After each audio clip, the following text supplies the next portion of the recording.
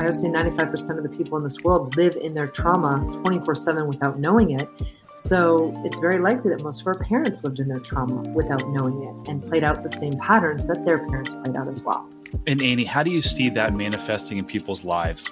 The trauma part, the unresolved trauma? Man, well, there are so many different ways. I mean, what I've noticed over the past 15 years of really studying this is that especially entrepreneurs, right? Every single entrepreneur chooses to become an entrepreneur because of the trauma that has happened in their world. Because trauma is defined as a perceived loss of control.